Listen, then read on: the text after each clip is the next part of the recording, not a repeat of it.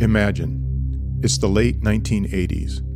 You're in Sofia, the capital of Bulgaria, which has been under communist rule for decades.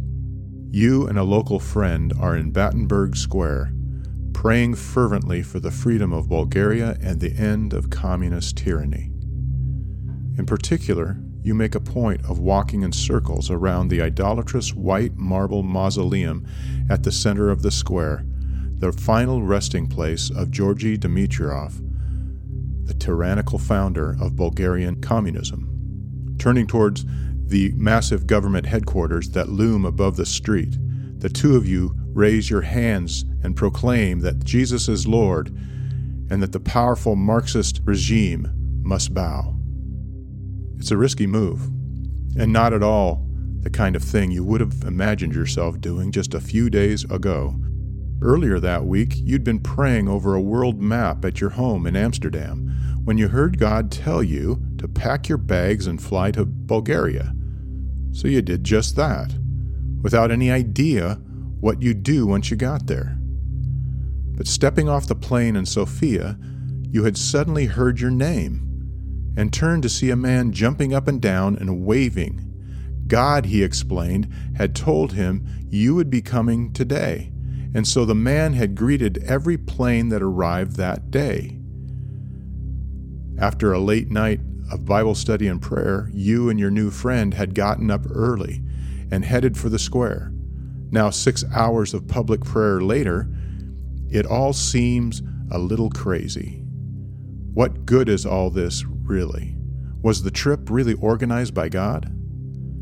The following day, you say your goodbyes and head back to Amsterdam, continuing to pray for the ongoing plight of your new Bulgarian friends. You carry on with life as usual, until one morning. Reading the newspaper headlines, you nearly choke on your coffee. Only days after your visit to Bulgaria, the body of Dimitrov was stolen from its mausoleum, and the government headquarters was burned to the ground. Bulgarian communism quickly collapsed, beginning a bloodless transition towards religious liberty and parliamentary democracy.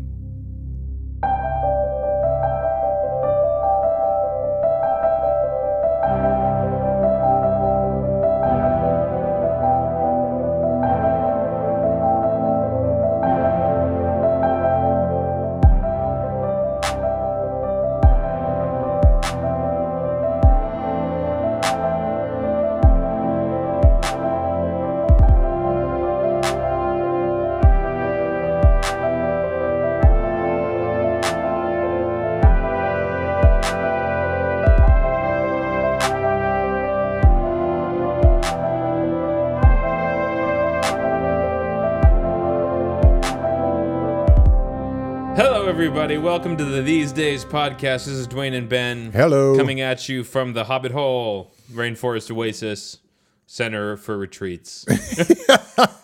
Right? Yes. Center for Fun and Religious Studies. That's right. Religious fun. Here at okay, I think we better pull up. No, we're having a great time. We're already having a great time. Welcome to the episode 10 of Episode 10 of Season 4, These Days podcast. As always, we're about theology for the people. Yeah, man. What are we talking about? The jazzed and unjazzed this year? Yeah.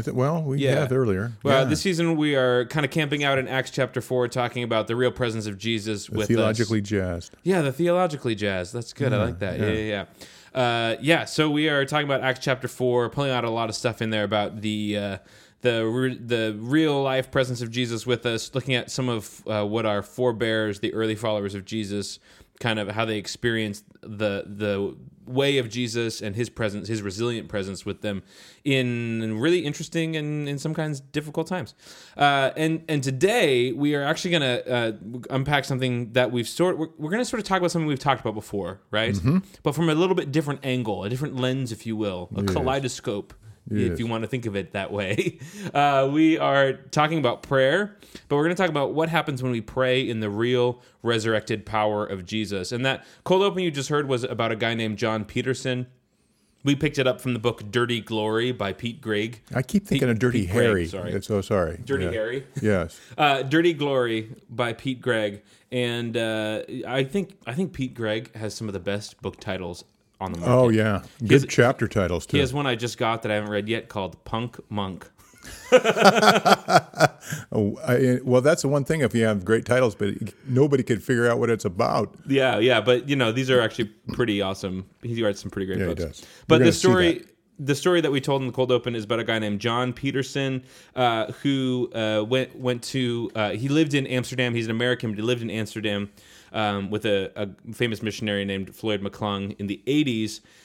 And then he had this miraculous experience where God told him to go to Bulgaria. He did. He prayed in the square with this guy that he didn't know, that he had just met by going there. And then days later, the communist regime in Bulgaria started to crumble. Would you do that? I know, right? That's pretty amazing. Yeah. But here's a paragraph as Pete Greig sort of explains the story. He says, "Are we to conclude that John's prayers single-handedly triggered the end of Bulgarian communism? Of course not. Countless saints had been praying in Sofia for decades. Bulgarians had been campaigning and protesting relentlessly. Politicians and diplomats had worked hard too.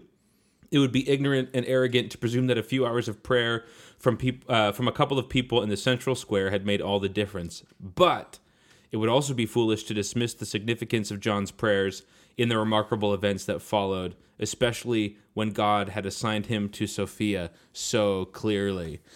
That's what we're going to talk about today. What happens when we proclaim the lordship of Jesus, when we follow where he seems to be leading us in prayer, and we pray in the confidence and power of his resurrection, right?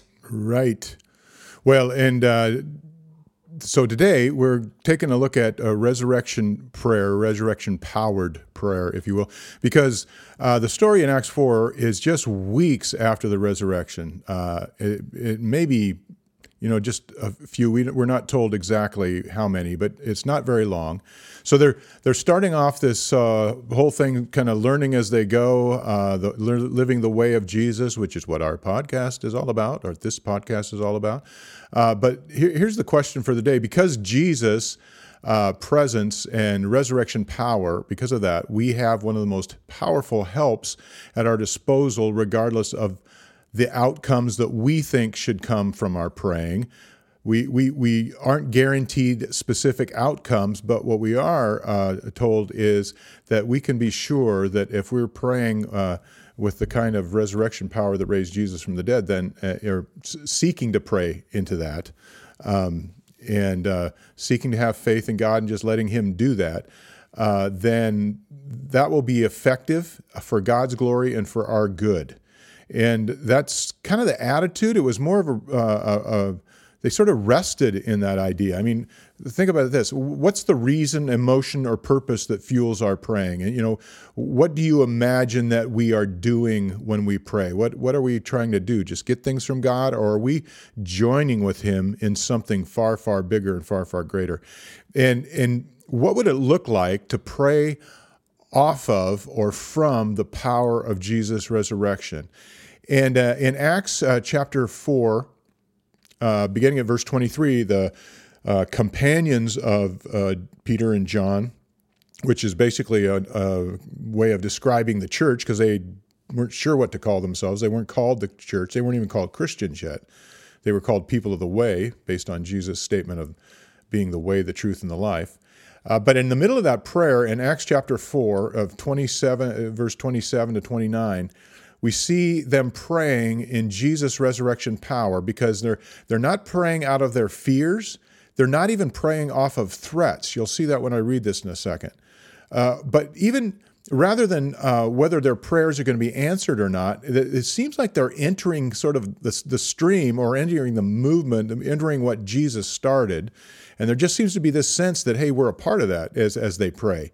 And it's a whole different reason for praying, really. But let me read you the verses. This is Acts 4, 27 to 29.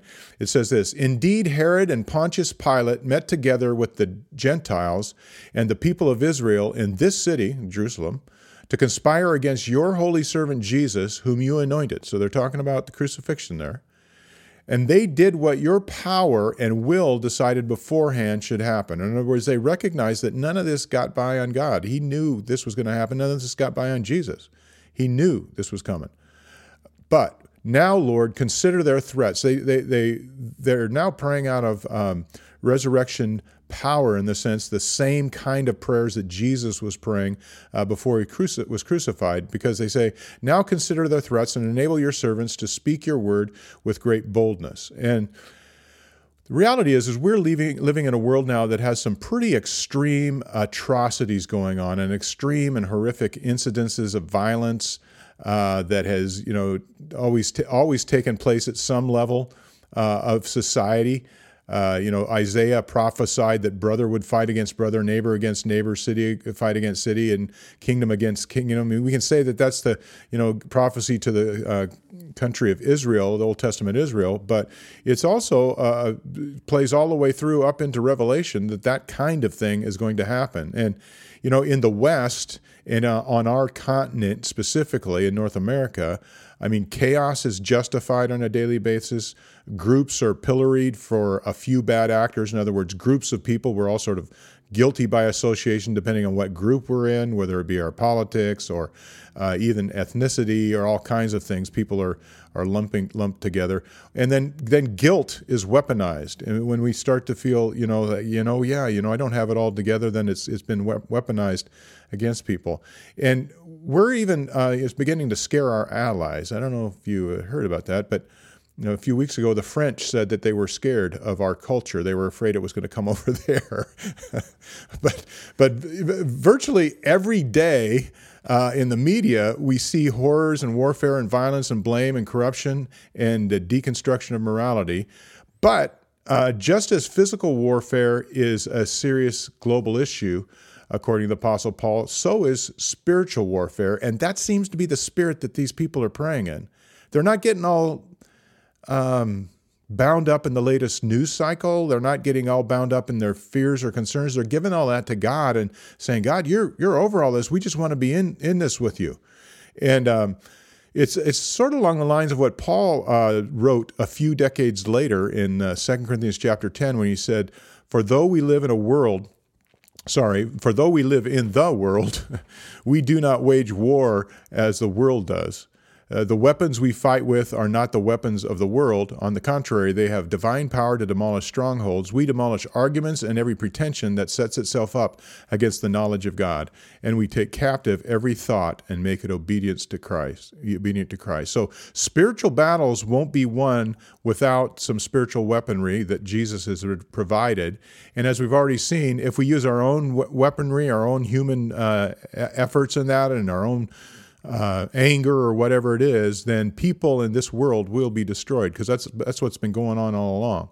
So Peter and John and these early forebears illustrate exactly what Jesus taught us, that in this world you will have trouble, but it need not overwhelm us in a lasting way, and it need not overwhelm our emotions in a lasting way. The great Welsh preacher, here's the first British Bible person quote of the day, Dr. Martin Lloyd-Jones. He made an interesting statement about what life is like in this world as a Christian, and it's this: there's no grosser or greater misrepresentation of the Christian message than that which depicts it as offering a life of ease, with no battle and struggle at all. Sooner or later, every believer discovers that the Christian life is a battleground, not a playground. And the point of that, even though he was living 70 years ago or so and making those kind of preaching then, and Peter and John, that was 2,000 years ago.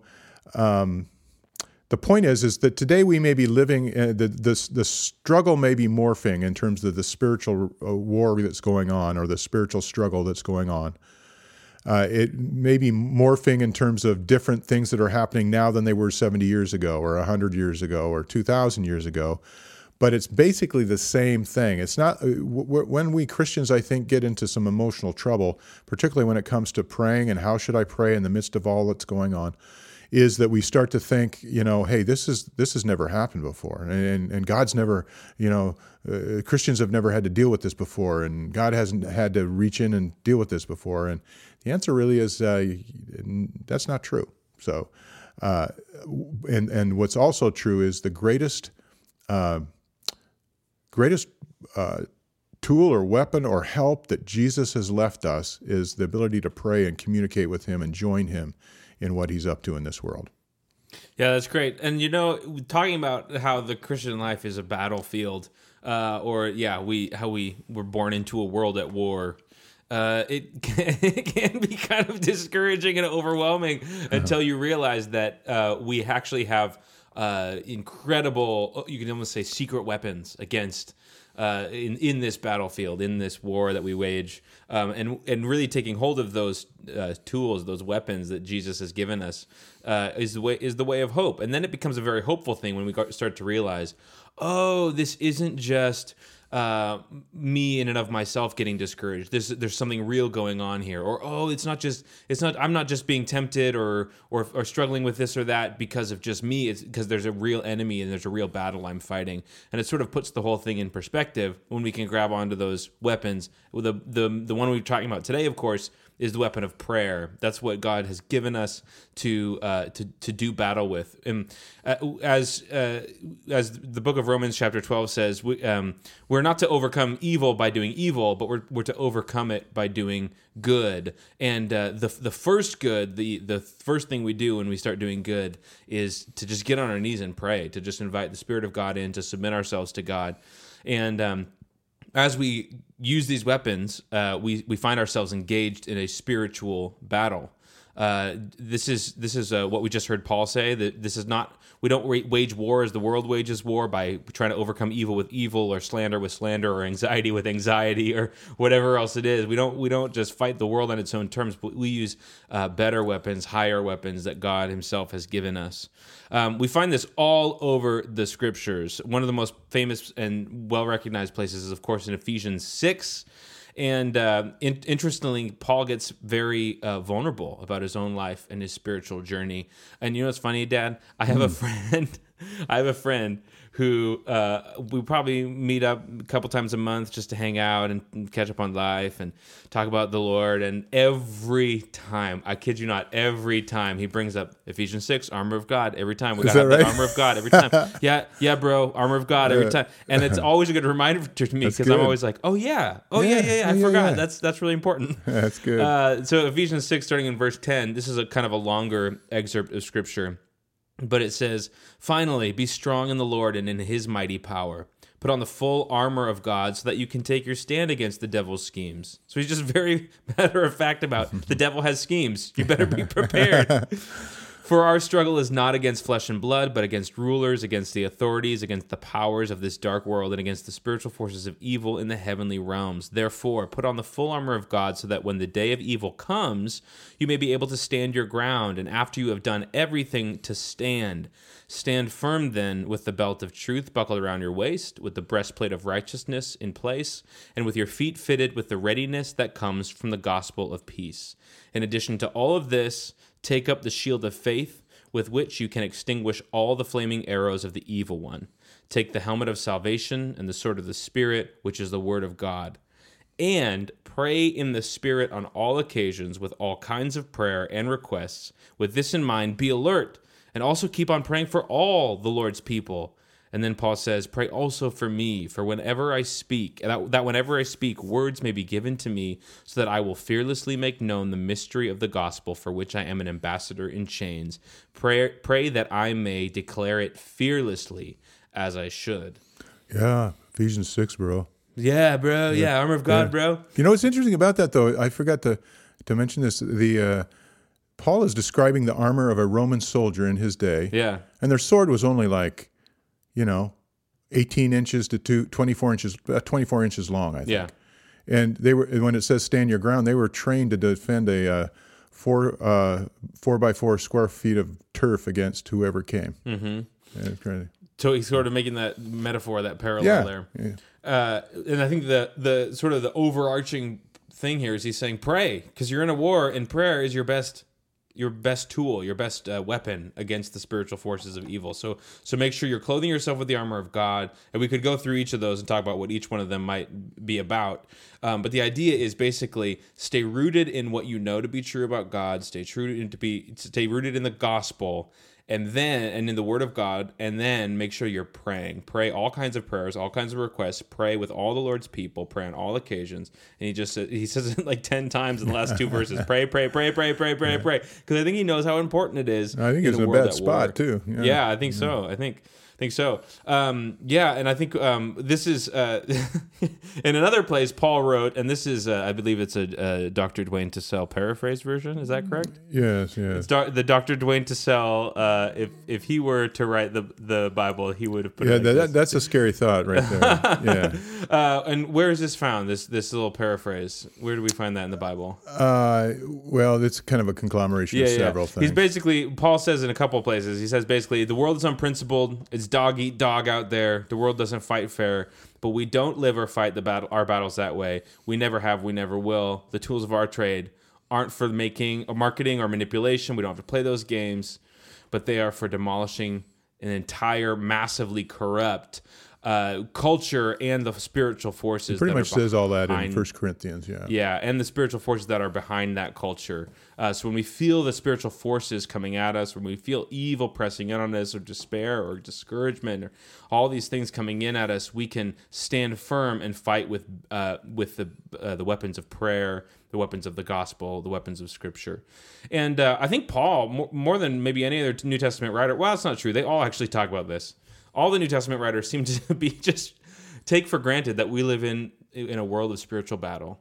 Yeah. And I have to be honest, a lot I think of the modern Western Christians I know don't go about their faith or think about their faith in a way as if it's in a war zone. I know I have to make a conscious effort to remember that I have a spiritual enemy and that I am fighting a spiritual battle at all times. And you know, I don't think that's on accident that people forget that. Remember the patron saint of the These Days podcast, C.S. Lewis. Oh, yeah. Yeah. He's not actually our patron saint. No. But we're talking to the Pope about that. He would laugh about that. He's in one of his first big bestsellers, The Screwtape Letters, which I was just talking to some friends about the other day. Someone had never read it, and I said, "Oh, you better read it." Gave them my copy. So I am spreading the gospel of C.S. Lewis. Oh, nice. Anyway, he says this is the demon Screwtape talking. He says there are 2 equal and opposite errors into which our race can fall about. I'm sorry. This is not. This is C.S. Lewis talking. Yeah, this is the prelude or Thank the you. This is preface. C.S. Lewis talking. That, yeah, in the preface, he says there are 2 equal and opposite errors into which our race can fall about the devils. One is to disbelieve in their existence. The other is to believe and to feel an excessive and unhealthy interest in them. They themselves are equally pleased by both errors and hail the materialist or the magician with the same delight. So he's saying we can get overly excited about the spiritual warfare stuff, but the other thing we can do is ignore it completely. And actually, it's interesting, in the meat of the book, The Screwtape Letters, with these fictional letters between demons, there's this part where Screwtape says, for the moment, this question has been decided for us by high command, as he calls it. And he says that the tack for our present era is to basically make humans disbelieve in our existence altogether.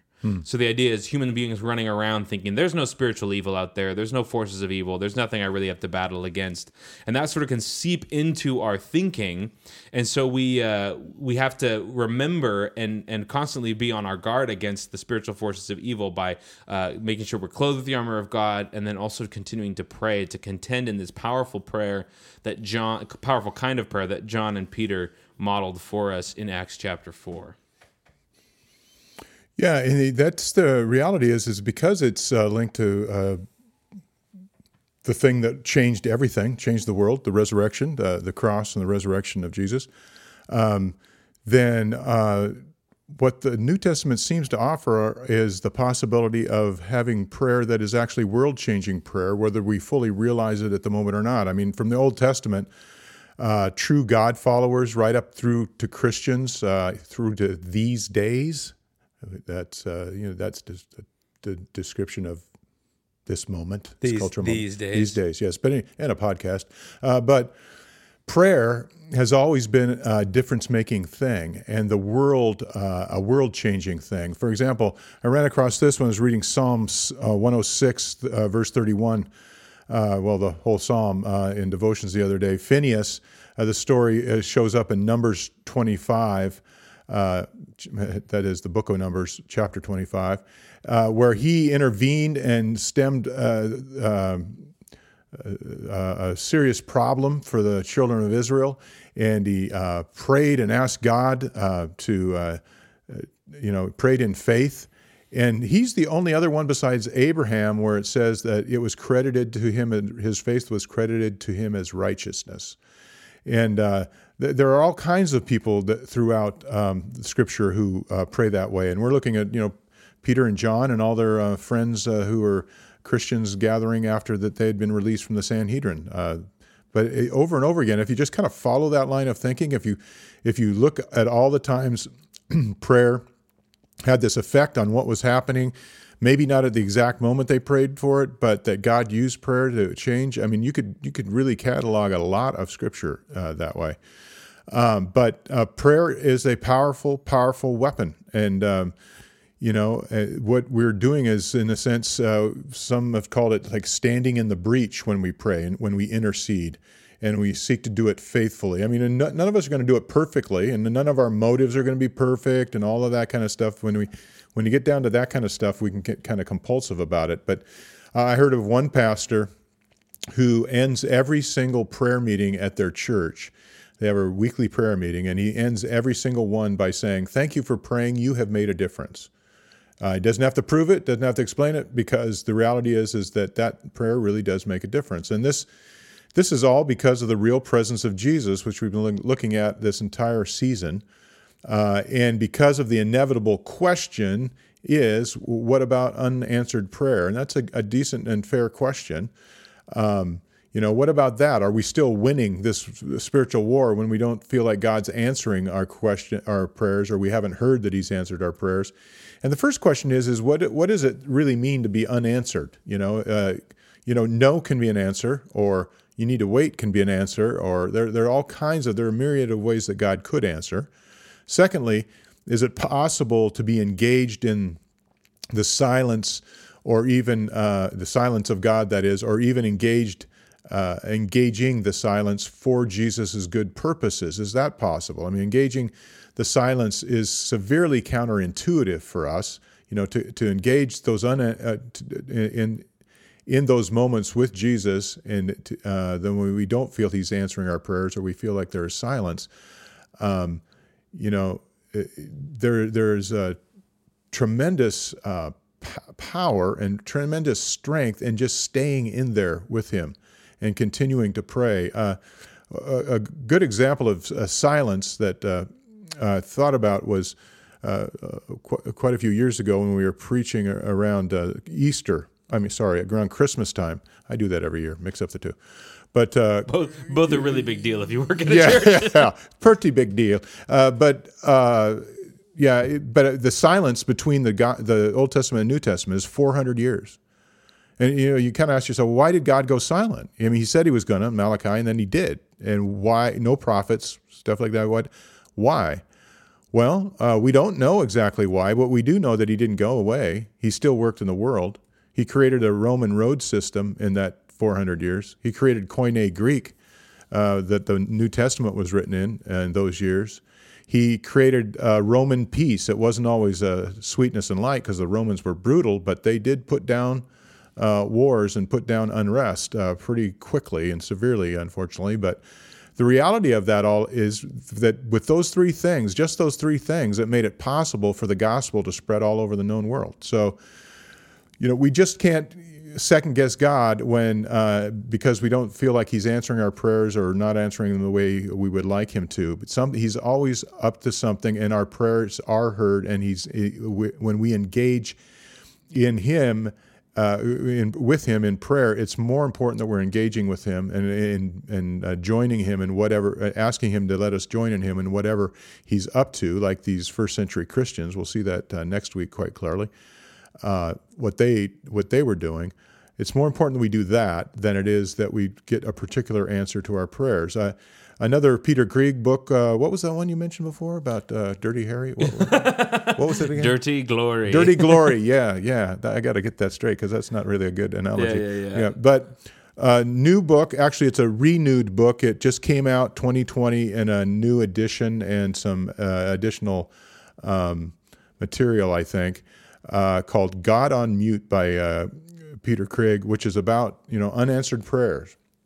What do we do with those? I mean, how do we deal with that? And he has this great quote when he's talking about the spiritual warfare. He says, about 6 centuries before Paul wrote Ephesians 6, which Ben read earlier, the biblical hero Daniel had an extraordinary encounter with an angel while praying one day.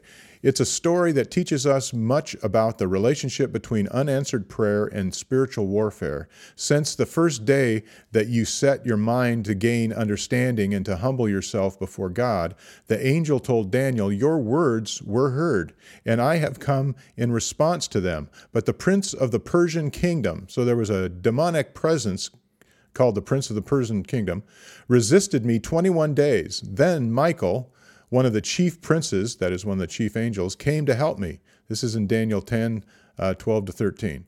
So this encounter provides this is Greg's talking now, this encounter provides a fascinating insight into the battle that goes on when we pray and also into the time lapse that may require our perseverance in prayer, that we keep praying. So, be sure that the time lapse isn't the thing that we see as the non-answer, that maybe God just wants us to stay engaged with him while he takes care of the mess that needs to be cleaned up out there. That's great. Yeah, and I think it's also good to remember that when we pray, one of the great truths of our prayers in the Spirit of God is that we don't pray alone. The Bible promises that God, the Spirit of God, is actually praying with us. This is amazing. In Romans 8, it says, if Christ is in you, then even though your body is subject to death because of sin, the Spirit gives life because of righteousness. And if the Spirit of him who raised Jesus from the dead, there's that resurrection power, is living in you, he who raised Christ from the dead will also give life to your mortal bodies because his Spirit lives in you. In the same way, this is verse 26, in the same way the Spirit helps us in our weakness, we do not know what we ought to pray for, but the Spirit himself intercedes for us through wordless groans, and he who searches our hearts knows the mind of the Spirit, because the Spirit intercedes for God's people in accordance with the will of God. So it's saying that even as we pray to God, God the Spirit is interceding on our behalf, helping us to pray. In Hebrews 7, it also says that Jesus lives to make intercession for us. The resurrected Christ. This is actually one of the cool things about the work of Jesus called his ascension, which we don't always pay a lot of attention to. But the idea being that Christ went physically, bodily, and alive back to the throne room of his Father, back to sit at the right hand of God, which means that he is currently alive. He is currently making intercession for us. And we know that because as we pray in the name of Jesus, and as we pray in Christ's name and authority, our prayers are powerful. I think it was Blaise Pascal who said that one of the proofs for him of Jesus' current resurrection is that the demons still obey his name because he's still alive and they're still terrified. But there's this idea there's this truth in the scriptures that Jesus himself is praying on our behalf. And as we think about that, we go, oh yeah, man, if I'm really in Jesus' presence and I recognize that Jesus is praying for me, then my prayers suddenly take on enormous importance and enormous power. I think of, this is actually another Pete Greig God on Mute quote about the story in Luke 22. This quote says this: on one occasion, Jesus informs Peter that Satan has requested to, quote unquote, sift him like wheat. I have prayed for you, Simon, he says, that your faith may not fail. When Satan is sifting your life, tempting, attacking, and attempting to undermine your faith, sometimes instead of delivering you immediately from evil, Jesus will intercede for you in the midst of your trials. Indeed, the mere fact that you are reading this now, or listening to this now, and still standing in spite of so many trials may well be the answer to Christ's prayers, that your faith may not fail. The idea being that Jesus himself is praying for us, is empowering our prayers, and as we recognize all the things we come through, I think of that verse from Amazing Grace, the hymn, through many dangers, toils, and snares I have already come. And as we proclaim that and recognize that over our lives, we realize that there really is enormous power being exercised on our behalf through prayer. I also love in John 17 when Jesus prays for us. He says to the Father, he says, "I pray not that you take them out of the world, but that you protect them from the evil one." And I think it was Eugene Peterson who said, with a prayer like that, how could we be anything but secure? And I think as we really look at the power of Christ in our prayers, the power of his resurrection in our prayers, then we can start to sort of relax into prayer a little bit, right? It doesn't become this striving, anxious thing, but we recognize that our prayers have enormous power to transform hearts, but also transform circumstances, and that it's his power, not ours, and we can sort of just ride the wave of his power as we pray. Yeah. This sort of posture helps us experience Jesus' presence, even in this stance of childlikeness. We experience his presence, his power, but it's not this sort of like serious, dour, thing where we're sweating drops of blood in the garden. And Jesus did that on our behalf. So as we do this, there are times when it becomes really intense, but oftentimes it's just coming with the faith of a child and expecting God to do what he has already done. And what has he already done? Resurrection. It's his efforts, not ours. Exactly. We don't have to talk him into anything. We have a radical expectation that God has already performed acts of resurrection. He will do it again in and through our prayers as we pray for our world, for our families, for our relationships, for our lives, that he will perform acts of resurrection, and it's his resurrection power at work. And we can sort of relax in that and almost really start to enjoy it and start to look around and be like, oh, that happened. We start to have new eyes, and we go, oh, wow, God really stepped in there, and God really stepped in there, and God really stepped in there. And it becomes this exciting daily thing to see where God's resurrection power is moving as we pray it and as we call it forth in prayer. It's this sort of thing where, adults can sometimes get really humdrum and tired about things, but kids, it never gets old. Like I think of my nephews, and this happens every time, Dad. This happens every time. My 3-year-old and 6-year-old nephew, and my 4-year-old nephew, or is he 5 now? Is Ark 5? Nope. He's 4. Well, he will be shortly. Yeah. My nephews, whenever I start wrestling with them or playing with them, I always think this. Oh, foolish me. I always think, give it 5 minutes and then they'll move on to something else. And then without fail, 20 minutes later, I'm like, okay, guys, Uncle Ben needs a break. Uncle Ben needs a break. Because they just go again. And, they want to engage with you. That's right. And there's this sense in which children never lose the joy of, oh, look, there it is again. There it is again. And as we pray and expect Christ's resurrection power, we start to see him at work everywhere. And we have that sort of again vitality. This is a quote from another British bulldog, Mr. G.K. Chesterton, my favorite. And I love the way he puts this. This is mostly one of my favorites. This is mostly in here for fun. Yes. But it really is a good. It applies. It is really a good really good description of the attitude of that sort of delight seeing God work everywhere. It says this: because children have abounding vitality, because they are in spirit fierce and free. Therefore, they want things repeated and unchanged. They always say, do it again. And the grown-up person does it again until he is nearly dead. For grown-up people are not strong enough to exult in monotony. But perhaps God is strong enough to exult in monotony. It is possible that God says every morning, do it again to the sun, and every evening, do it again to the moon. It may not be automatic necessity that makes all daisies alike. It may be that God makes every daisy separately, but has never got tired of making them. It may be that he has the eternal appetite of infancy, for we have sinned and grown old, but our Father is younger than we. I love the way he puts that, and I think we can apply that to resurrection as well. Whenever we see God come through in a resurrection way through our prayers, there's this delight of, wow, do it again. Wow, do it again. And it never gets old for God, or in that childlike faith, it never gets old for us. Yeah, that do it again is so good because it tells us and reminds us what God is up to, that he never gets weary or tired of the warfare. He never loses hope. He never wants to give up. And what he's doing while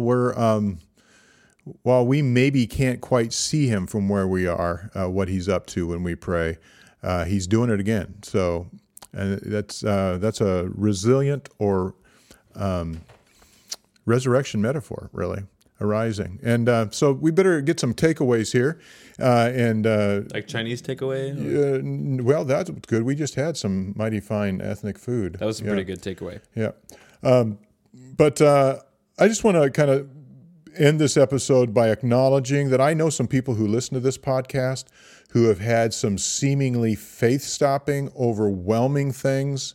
I mean, some things in their lives that, I've called on the phone or whatever. I'm even though I've had to do that before, it's almost overwhelming to me to realize, okay, what do I say, kind of thing. Those kinds of things. In this fallen world, those things happen where sometimes death seems to be in control. And yet, these friends that I'm talking about that I know have listened, I don't know if they're still listening now or not, and that's not their problem, it's ours, but if that's the case. But their faith is still alive and well today. And it's strong, and maybe their faith is a bit more tempered against any arrows of the enemy in the future that he might try to throw, because they are people who stuck with Jesus and stayed with him in the midst of the most difficult, when everything in him is screaming, oh, he's not here, he doesn't care, and maybe even said some of those things to God that he can handle,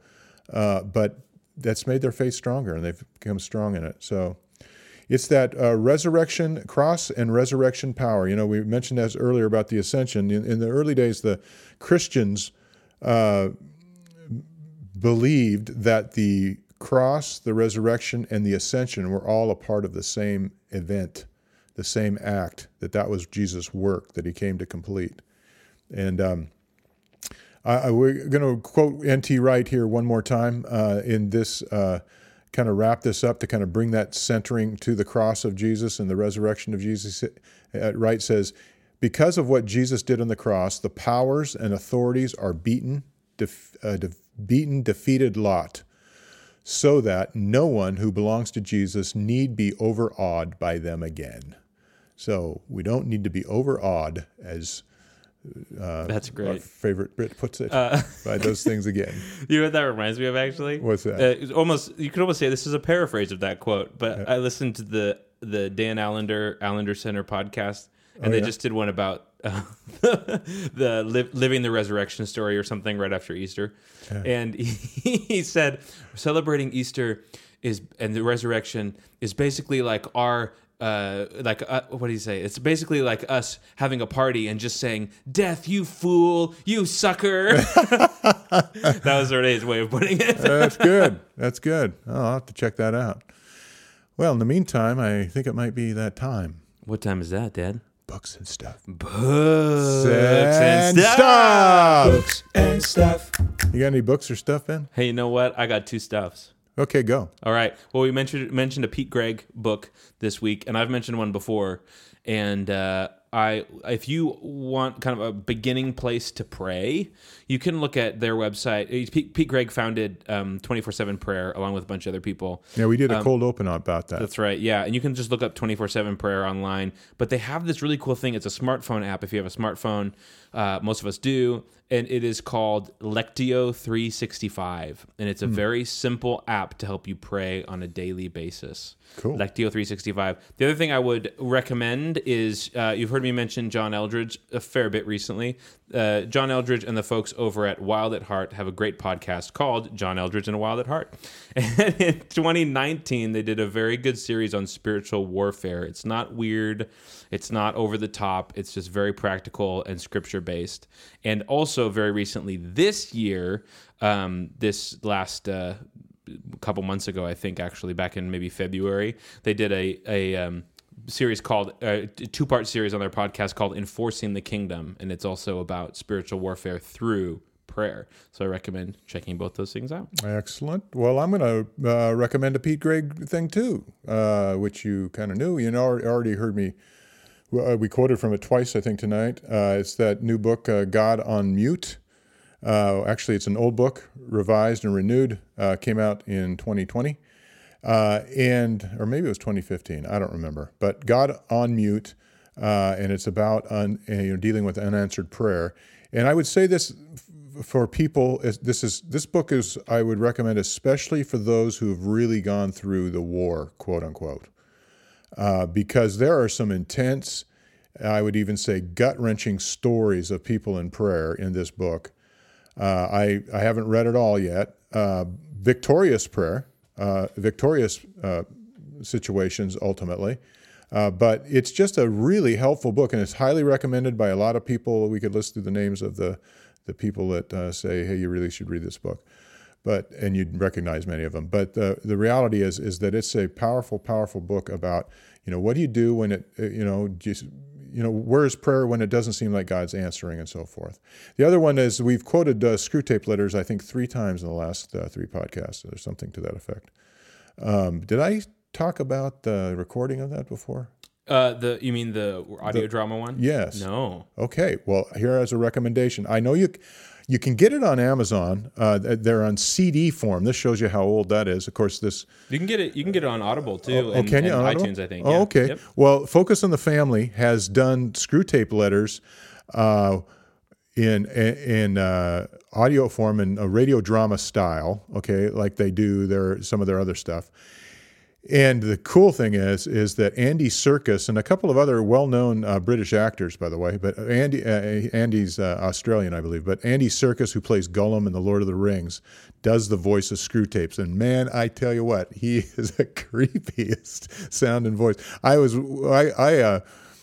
would not recommend this for young children. Let's just put it that way. But it is a powerful play to listen to, and they pretty well quote through the book.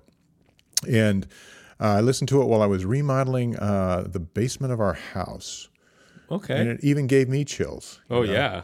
Had to stop and kind of pause for a minute. Yeah. It was good. It was a good kind of chill. So, well, I think that's a wrap, Ben. Here that might be a wrap. And you know what else? For what?